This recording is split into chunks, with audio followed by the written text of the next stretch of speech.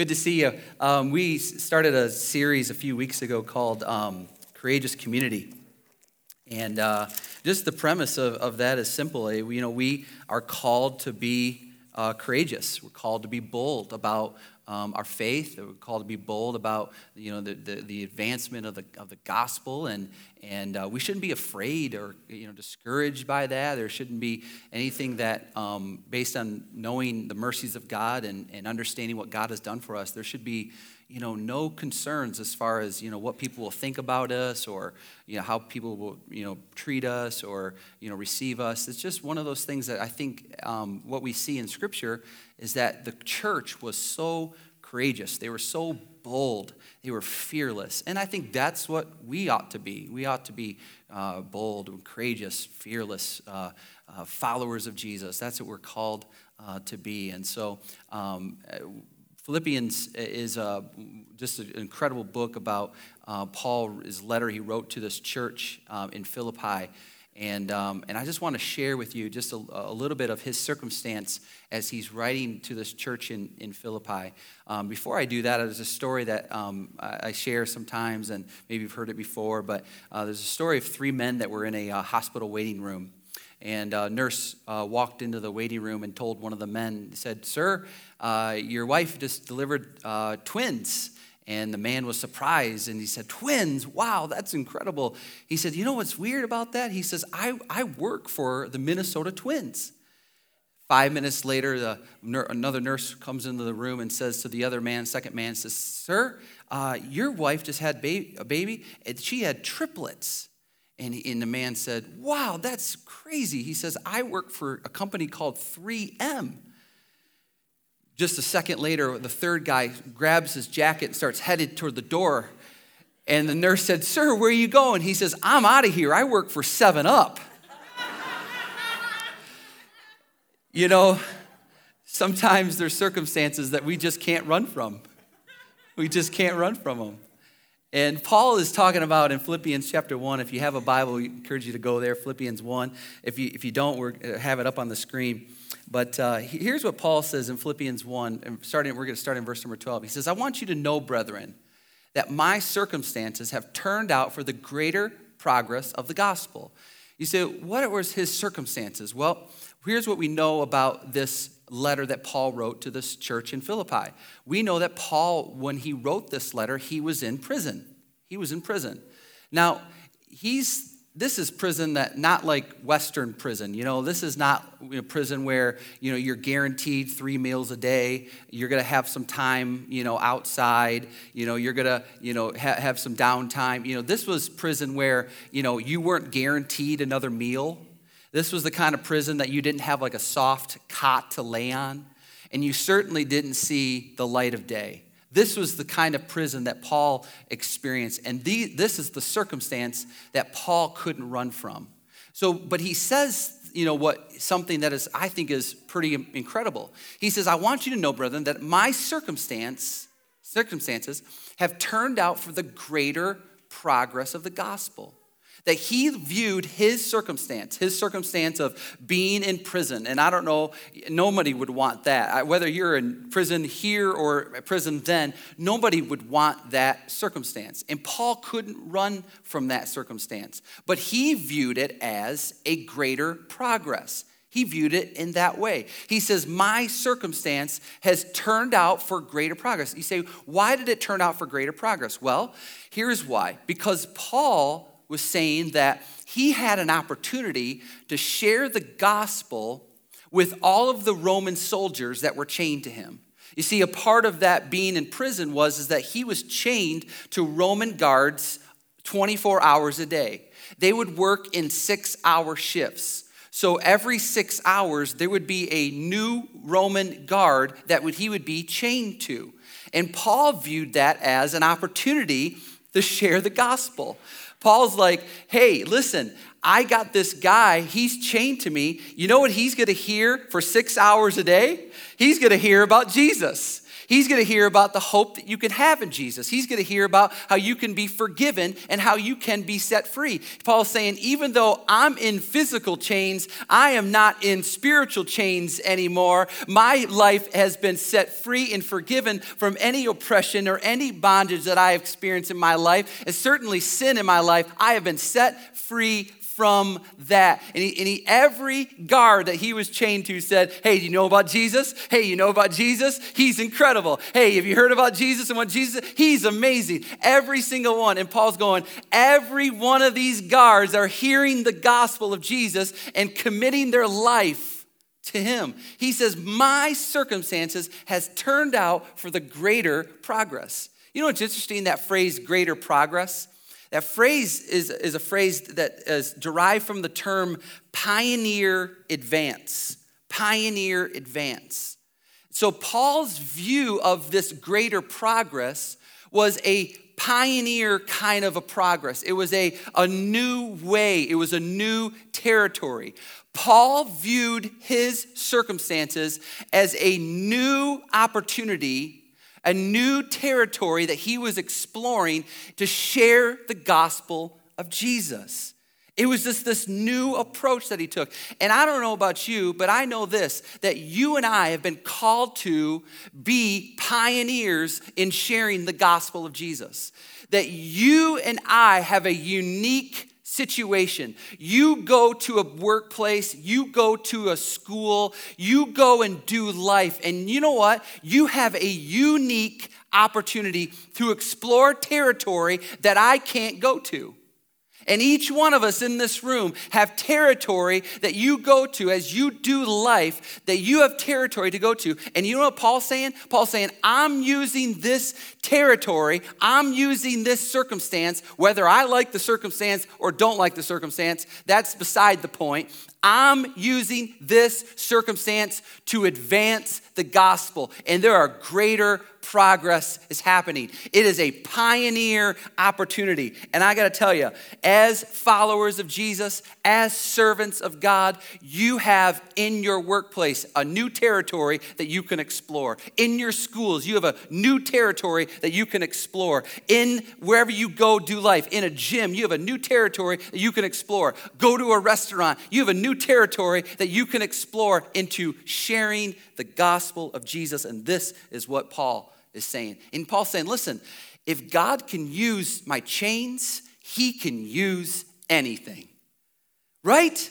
I mean, Paul's like, these are chains. I'm tied to these guys. But if Paul's saying, if God can use my chains, he can use anything. And my question for you is this: what do you have that God can use? I mean, for Paul, it was his chains. For Moses, it was his rod. Remember the Old Testament, Moses? You know, God said to Moses, hey, Moses, what's in your hand? Moses said, this is my rod. And God says, I want you to lay it down. Moses laid it down, picked it back up. You know what they was referred to? The rod of God.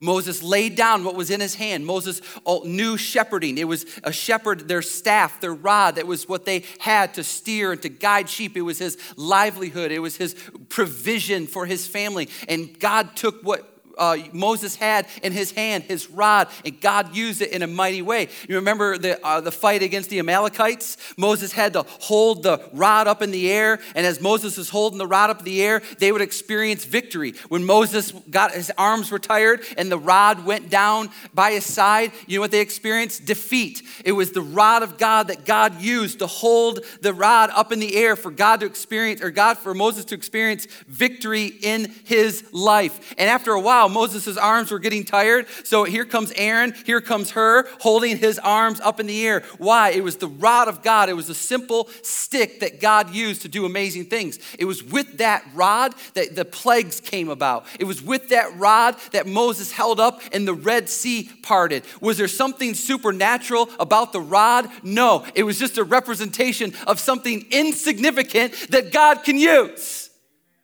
That's what it was. It was something insignificant that God can use. And that's where you and I need to take courage. Because I don't know if you feel like you have a whole lot to offer to the advancement of the gospel, but I got news for you. You do. Because whatever you're holding in your hand, whatever it is, something that you're passionate about and you love to do, you know what? God can use it for his glory. We can go on and on with this. I mean, remember David? David was getting ready to fight this giant. I don't know if you've heard this story or not, but you should read about it. And David was getting ready to fight this giant, and he was and Saul's, the king, is going, well, if you're going to go and fight this guy, you might as well wear my armor as you're doing it. So they put on Saul's armor on David, and David's going, he's probably like, I can't even walk in this stuff, This is like heavier than I am, And David's like, you know what? I'm just going to take this off, and I'm just going to use my sling. Can you imagine the chuckle?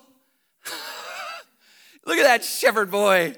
He's got a cute little sling. Come on, work with me, people. Like, come on. He's like, man, I got David's like, I got my sling, let me, I'm walking down, there's a brook. I probably need 5 smooth stones. Why did he need 5 smooth stones? Because Goliath had 4 brothers. That's why he needed 5 smooth stones. He was a sure shot, by the way. That's how much confidence David had in his life. And he picked up one of those rocks, and man, he put it in his sling, and Goliath is talking trash, and David's talking trash in the name of God, and he's whipping that sling around, and boom, man. And I'm certain that God just put a charge in that rock, boom, right between the eyes. There goes the giant. David stands on top of him, takes out his sword. This is my favorite part of the story, and chops off his head. What a guy, right? What a guy. What was that about? It was just the sling that David had in his hand, this insignificant sling that God used for his glory. What do you got in your hand? What do you got in your hand? For Paul, it was his chains. And Paul could have been like, oh man, I got to in prison. I got to sit in here. There's nowhere to lay my head. And I could be out there doing more for you, God. He could have been complaining, but no. You know what he realized? Here's what he realized: that God will put chains on to accomplish a pioneer advance that could never happen any other way. Do you realize that? God will put chains on you that will accomplish a pioneer advance. You say, I don't like my job. Well, it's a mission field for you. I don't like where I go to school. Well, it's a mission field for you. That's what you're meant to use it for. That's why you're there. I don't know where you're at in your situation in your life, but here's what I know. It isn't an oversight on the throne of God. It isn't an oversight in the kingdom of God. God has you there for a reason. For what reason? For greater progress. For greater progress. He will put chains on you to accomplish a pioneer advance. He will. You say, how do we go about this? What does this look like for us? How do we continue to, be pioneers and advance God's kingdom? And by the way, Paul, when a time where Paul could have been discouraged, he wasn't, he was encouraged. A time when Paul could have been like feeling sorry for himself, but instead he wasn't. He was encouraging the church of God. As a matter of fact, you see that. Look at verse 14, if you can throw that up for me. Look at verse 14 in Philippians 1. He says this: and that most of the brethren, trusting the Lord, because of my imprisonment, why? What happened? Have far more courage to speak the word of God without fear.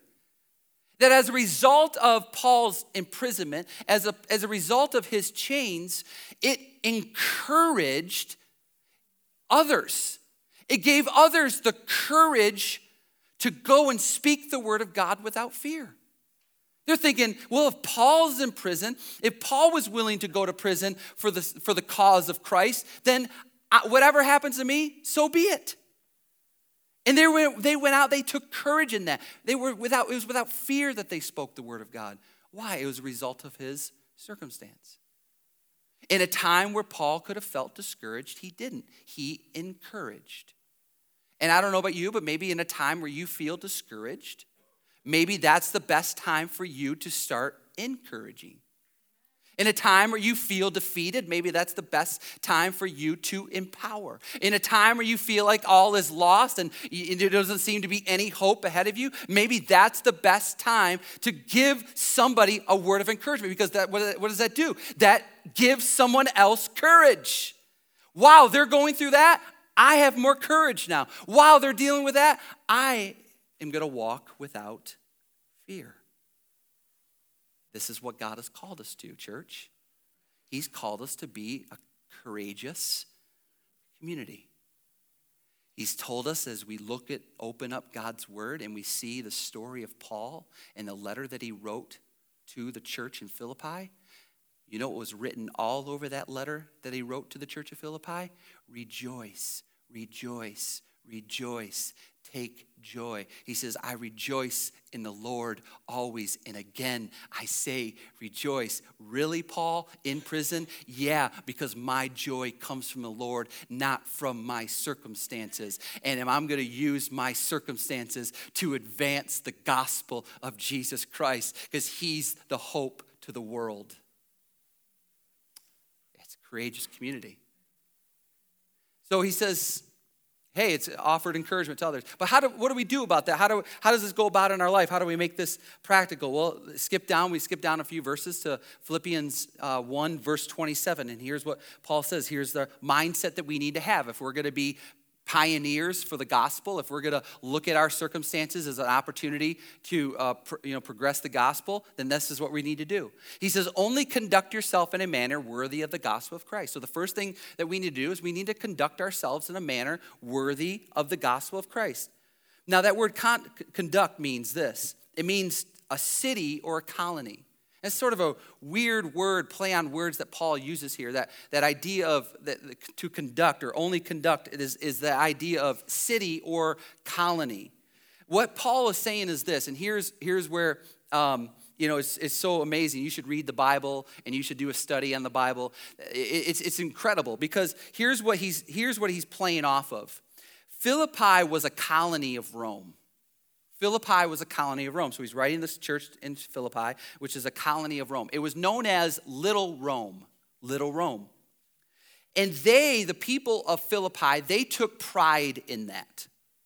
They took pride in being known as a colony of Rome. And they were careful not to bring shame on their city.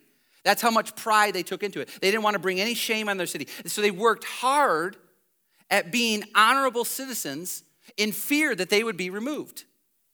And so this is the culture in the city, and Paul knows this.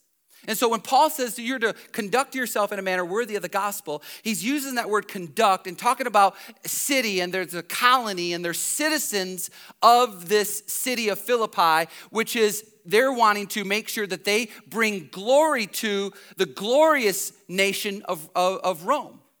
And so that's their mindset. That's what they had. And so what Paul is saying is this. The church is a colony, or the church is a city of heaven. That the church is designed to be a little heaven. That when people see your conduct, when people walk through these doors, they should get a little taste of heaven. You say, us? Me? Yes. That's why Paul says, conduct yourself. Looks like you take pride. So he's telling this church in Philippi, just like you take pride in being a little Rome, that you take pride in being a citizen of Rome, you and I need to take pride that we are citizens of heaven. Do you know that? You're acting like you don't know that. Your home, if you know Christ, is in heaven. That's our home. We're just foreigners here if you're a follower of Jesus. We don't necessarily fit here if you're a follower of Jesus. But we're called to be here as ambassadors, he says. Paul says that we're ambassadors for Christ, that we're placed here, we're positioned here. But we need to conduct ourselves, all of us need to conduct ourselves in a manner worthy of the gospel of Jesus. That the gospel of Jesus is about hope. The gospel of Jesus is about forgiveness. The gospel of Jesus is about demonstrating grace. The gospel of Jesus is about being patient. The gospel of Jesus is about, loving people unconditionally. That's what the gospel of Jesus is all about. And when people experience you, when people see our conduct, it should be like a little taste of heaven. So ask yourself, hey, when people run across me, am I like a taste of heaven or what? Not me, but are you? I know I am. No, I'm just kidding. This is what Paul's telling them. Hey, you're a citizen. You're a citizen of heaven. The church is a little city of heaven. And so how do we do that? How do we conduct ourselves in that manner? Well, look what he says. He tells them this in verse 27. So conduct yourself in a manner worthy of the gospel of Christ, so that whether I come and see you or remain absent, I will hear of you that you are standing firm. Standing firm. Now, here's what you need to know. When you and I conduct ourselves in a manner worthy of the gospel of Christ, you're in for a battle. You're in for it. You're putting yourself in the front lines of the battlefield. You're opening yourself up to the attacks of the enemy. And so this standing firm concept is a military concept of keeping your post and standing at your post no matter what comes your way. That you're guarding whatever it is that you're guarding, whatever that is important to you, whatever that is, valuable to you. You're guarding that. And what the enemy is trying to get you to do, the enemy's trying to get you to run away. The enemy's trying to scare you. The enemy's trying to intimidate you. The enemy's trying to tell you that what you believe isn't true at all and just walk away from it. What good is church doing for you? The enemy will tell you. What good is it doing for your kids? The enemy will tell you. And these are all lies. And here's what Paul is saying. You and I need to stand firm. Stand firm. No matter what he's coming at you with, we need to stand firm. There's a story in the Old Testament. It's a great story. It's Shammah, who was one of David's mighty men. David had a group of mighty men, like bodyguards, and when David was king. And one of those mighty men, his name was Shammah, he was responsible for this plot of land that had seed in it. And the seed most likely was for food for the soldiers. And so Shammah was placed with a few other soldiers, was placed in this plot of land to protect it, to guard it. Well, they got word that some Philistines gathered a troop. That's what the scripture says. It says it gathered a troop. You say, what is a troop?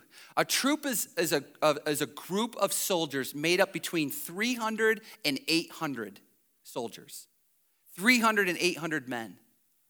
And they hear that the Philistines are coming towards them, are coming after them to destroy their seed, their land of seed. And Shammah and his men know that they're coming, and Shammah's men become afraid. They are like, it's just a few of us. Maybe there was 15 of them, but there's like 800 of them coming at us, and they were afraid. So Shammah's men said, you know what? We're out of here. They can destroy our seed all they want. And Shammah said, I'm standing firm. Shammah said, I have an allegiance to the king. He's my king. He's my Lord. And he wants me here. This is where I'm going to be. And they start coming to Philistine soldiers, 300 to 800 of them. Who knows? Let's say 500. 500 of them come towards them. Shammah's men scatter. They're afraid, but not Shammah. Shammah says, you coming at me? I got a responsibility of taking care of this little small parcel of seed. This is what I'm going to do. I'm going to take care of this parcel. They start coming at him. Shammah fights all of them, and it says that the Lord had a great victory that day. You know what Shammah did? Shammah went Rambo on 500 of those Philistine soldiers, and he took them all out. What a story, huh? Read your Bible. It's incredible. And so, you got to. It's amazing. So Shammah's like, where did that come from? Well, it came from the Lord. And it was because of Shammah said, you know what? You're gone. You may have walked away, but not me. not me. Yeah, it got hard for you and you decided to quit, but not me. Yeah, you got scared and you weren't sure about whether it was important for you to stand and guard this parcel of seed, but Shema said, if my Lord and my King wants me to stand firm and guard this, I will. How faithful are you in the small things? How faithful are you in the small things? For Shema, it was like, he could have walked away and been like, yeah, man, we were outnumbered. It was 500 to 15. We were outnumbered, David. Nope. You know how Shema experienced victory? He stood firm. And as a result of that, God brought about a great victory. As a result of that, Shema's name is written in the scriptures as being one of the greatest men in scripture. Isn't that incredible? I hope that you know that when you stand firm in what you believe, when you stand firm, committed to the gospel, you know what's going to happen in your life? You're going to experience victories that only come from God. Amen. That's it. And you were outnumbered, and people walked away, and people quit on you, and people gave up. But you know what you decided to do? Stand firm. Stand firm. How faithful are you to the small things? Maybe it's your job. Maybe your job is just to be committed and faithful and a witness at your job. Stand firm. Stand firm. Maybe you're a stay-at-home mom and you got these kids and you're trying to take care of these kids and raise these kids and you just like you're at home all the time and you sometimes don't even get out of your pajamas, and because you have so many different things going on. Listen, I know that my wife's a stay-at-home mom. She works harder than I do. Just don't tell her that. You stand firm, be committed to what God has called you to do, however small that is, however big that is, or however small that is. Stand firm. Maybe you serve in a church. Maybe you're one of those people that are on the rotation downstairs in kids' church. You're like going, oh man, I got to work this month. Oh man, these kids, and oh, I know your kids are sweet angels. I know. So it's not as hard here. But, some churches, it's not easy to work with kids and change your kids' diapers and, make sure your kid doesn't run out of the room and, all these different things. I know your kid doesn't do that. But listen, there's some places it does. But listen, maybe you're just called to be faithful to little. Faithful to a little. And I'm telling you, when you stand firm, the gospel is advanced. When you stand firm, you're going to experience victories in your life. When you stand firm. The enemy, he doesn't want you to stand firm. He doesn't want you to. He wants you to get discouraged. He wants you to quit. He wants you to think that God isn't real. He wants you to believe that your faithfulness is all naught.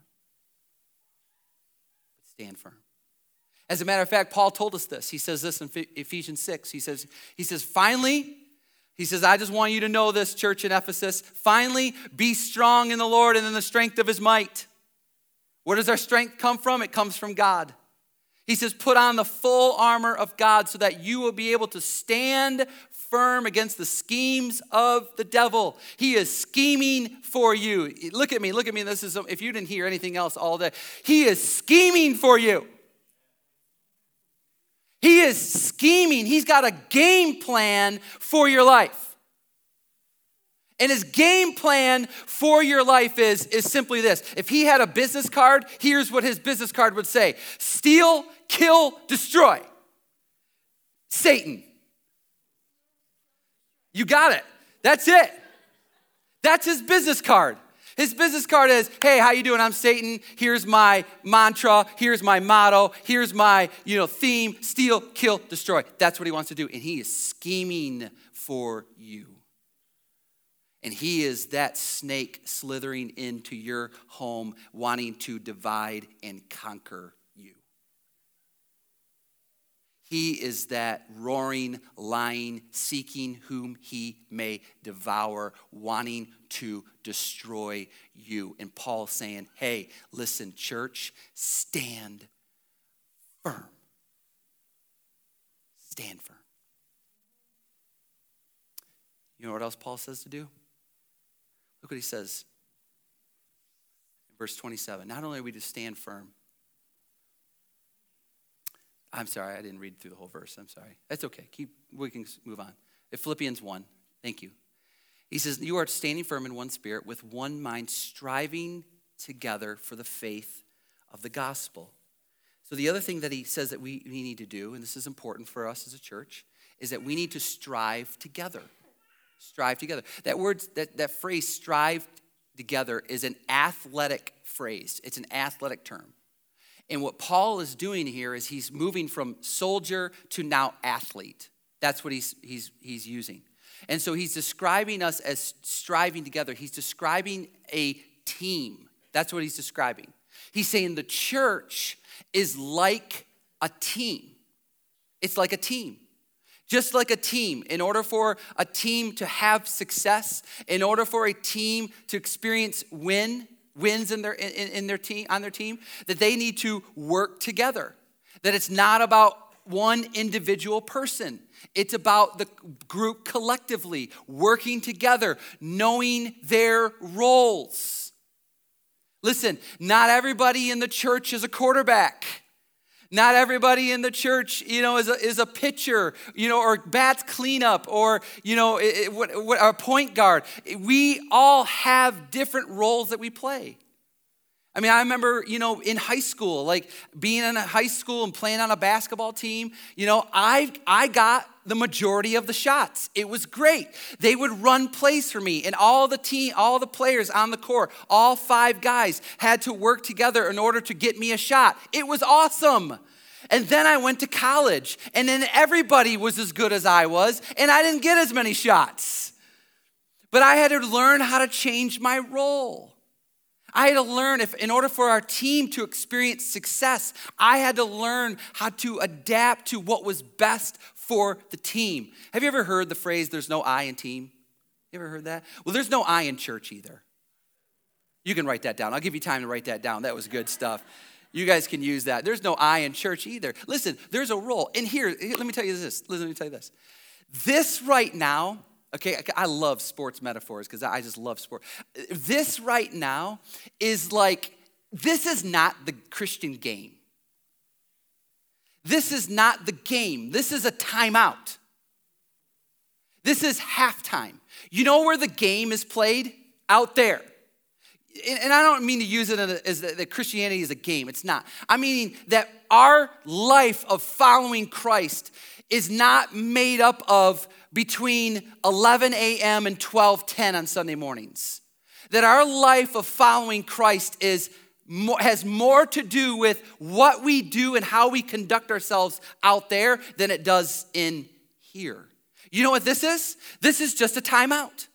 This is just a timeout where we gather the team together, and as a coach, I guess I get to play the role of the coach. As a coach, you're all having a seat, and I'm looking at each one of you going, keep going, keep battling out there. I know that the your opposition's coming at you, but keep fighting, stand firm, don't quit. Love your wife, love your kids, honor God, be a witness at work, keep serving, show up to church more. That was just for me. And so, that's what I'm supposed to do. This is just a timeout. This is just halftime. We're in the locker room. This is our locker room. We should call this the locker room. Let's just rename this room the locker room. This is the locker room. The game is out there. You being Christ-like, you being Jesus to a world that needs to see it is out there. Not in here. You know what we're all good at? We're all good at being Christians in here. Give yourself a round of applause for being a good Christian in this room. That's easy. Now I'm going to be tough coach. That's easy. This is not Christianity. Christianity is done when you're being Jesus out there. But you know what we need to do? We need to, and this isn't going to work if we're individuals. This isn't going to work if we're selfish. This isn't going to work if we want all the glory. What it's going to work, how it works best is when we strive together. When we're a team together and we get our roles together and we go and say, this is our opponent is the enemy and he's trying to discourage us, but together we're not going to let it happen. Now go back out into the game and play hard. No, I'm not done yet. If you think, I'm just going to keep going on this. If you think that you're LeBron James, you're not. If you think you're Tom Brady in the church, I got news for you. If that's who you think you are, you're not. You're not. And God doesn't, in the church world, God, listen, he doesn't need another LeBron. He doesn't need another Tom Brady. God needs a bunch of people that are in together, working collectively, striving together for the cause of the gospel of Jesus. That's what he needs. And I just want to encourage you to do that. And that's what the community did. That's what the church did. They were courageous when they did that. They were bold. They were empowered when they did that. But it's us striving together. We need each other. We need each other. I need you. I need you to be a part of this. I need you to engage in the game. I need you to be a role, to take on a role in this team. More importantly, God wants you to do that. God wants you to do that. Whatever role that is, whatever that looks like, you're like, I'm game because I want to see the gospel advanced.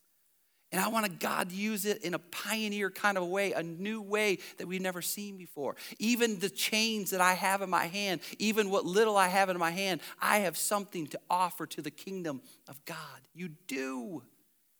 You do. So stand firm and strive together. Strive together. And you know what happened to you when you do that? Look at what it says in verse 28, and I'll be done. He says this in verse 28. When we stand firm, when we strive together, when we conduct ourselves in a manner worthy of the gospel, he says this, in no way alarmed by your opponents, which is a sign of destruction for them. You know what that means? Here's what he's saying. That you're not even afraid of, you're not even concerned about whatever is coming against you. That you no longer care anymore that whatever the enemy is trying to do, whatever scheme he has for your life, that he's trying to knock you off and get you to, leave or walk away or quit, that it won't even be alarming to you. You won't even care. And you will show them to be powerless just as they are. They're powerless. The enemy, he lost his sting. He is powerless over you. And you're in no way alarmed by your opponents, which is a sign of their destruction. But hear what Paul says? He says, but of salvation for you. Here's evidence of your salvation. Here's fruits of your salvation. That you stand firm and you strive together. And you'll be like Shammah. You'll experience great victory that the Lord brings. I'm going to invite you to stand if you would.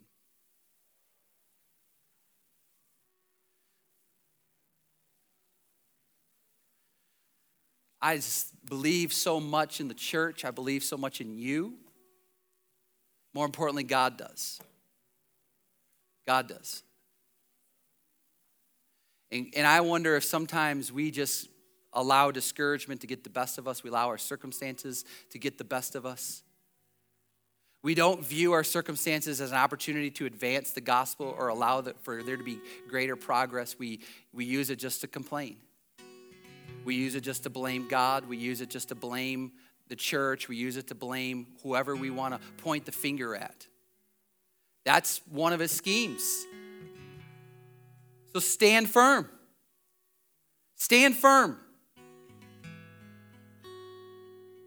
But you can't do it alone. Can't do it alone. He'll eat you up. He'll eat me up. That's why we have to strive together. Strive together. We're a team. We need each other.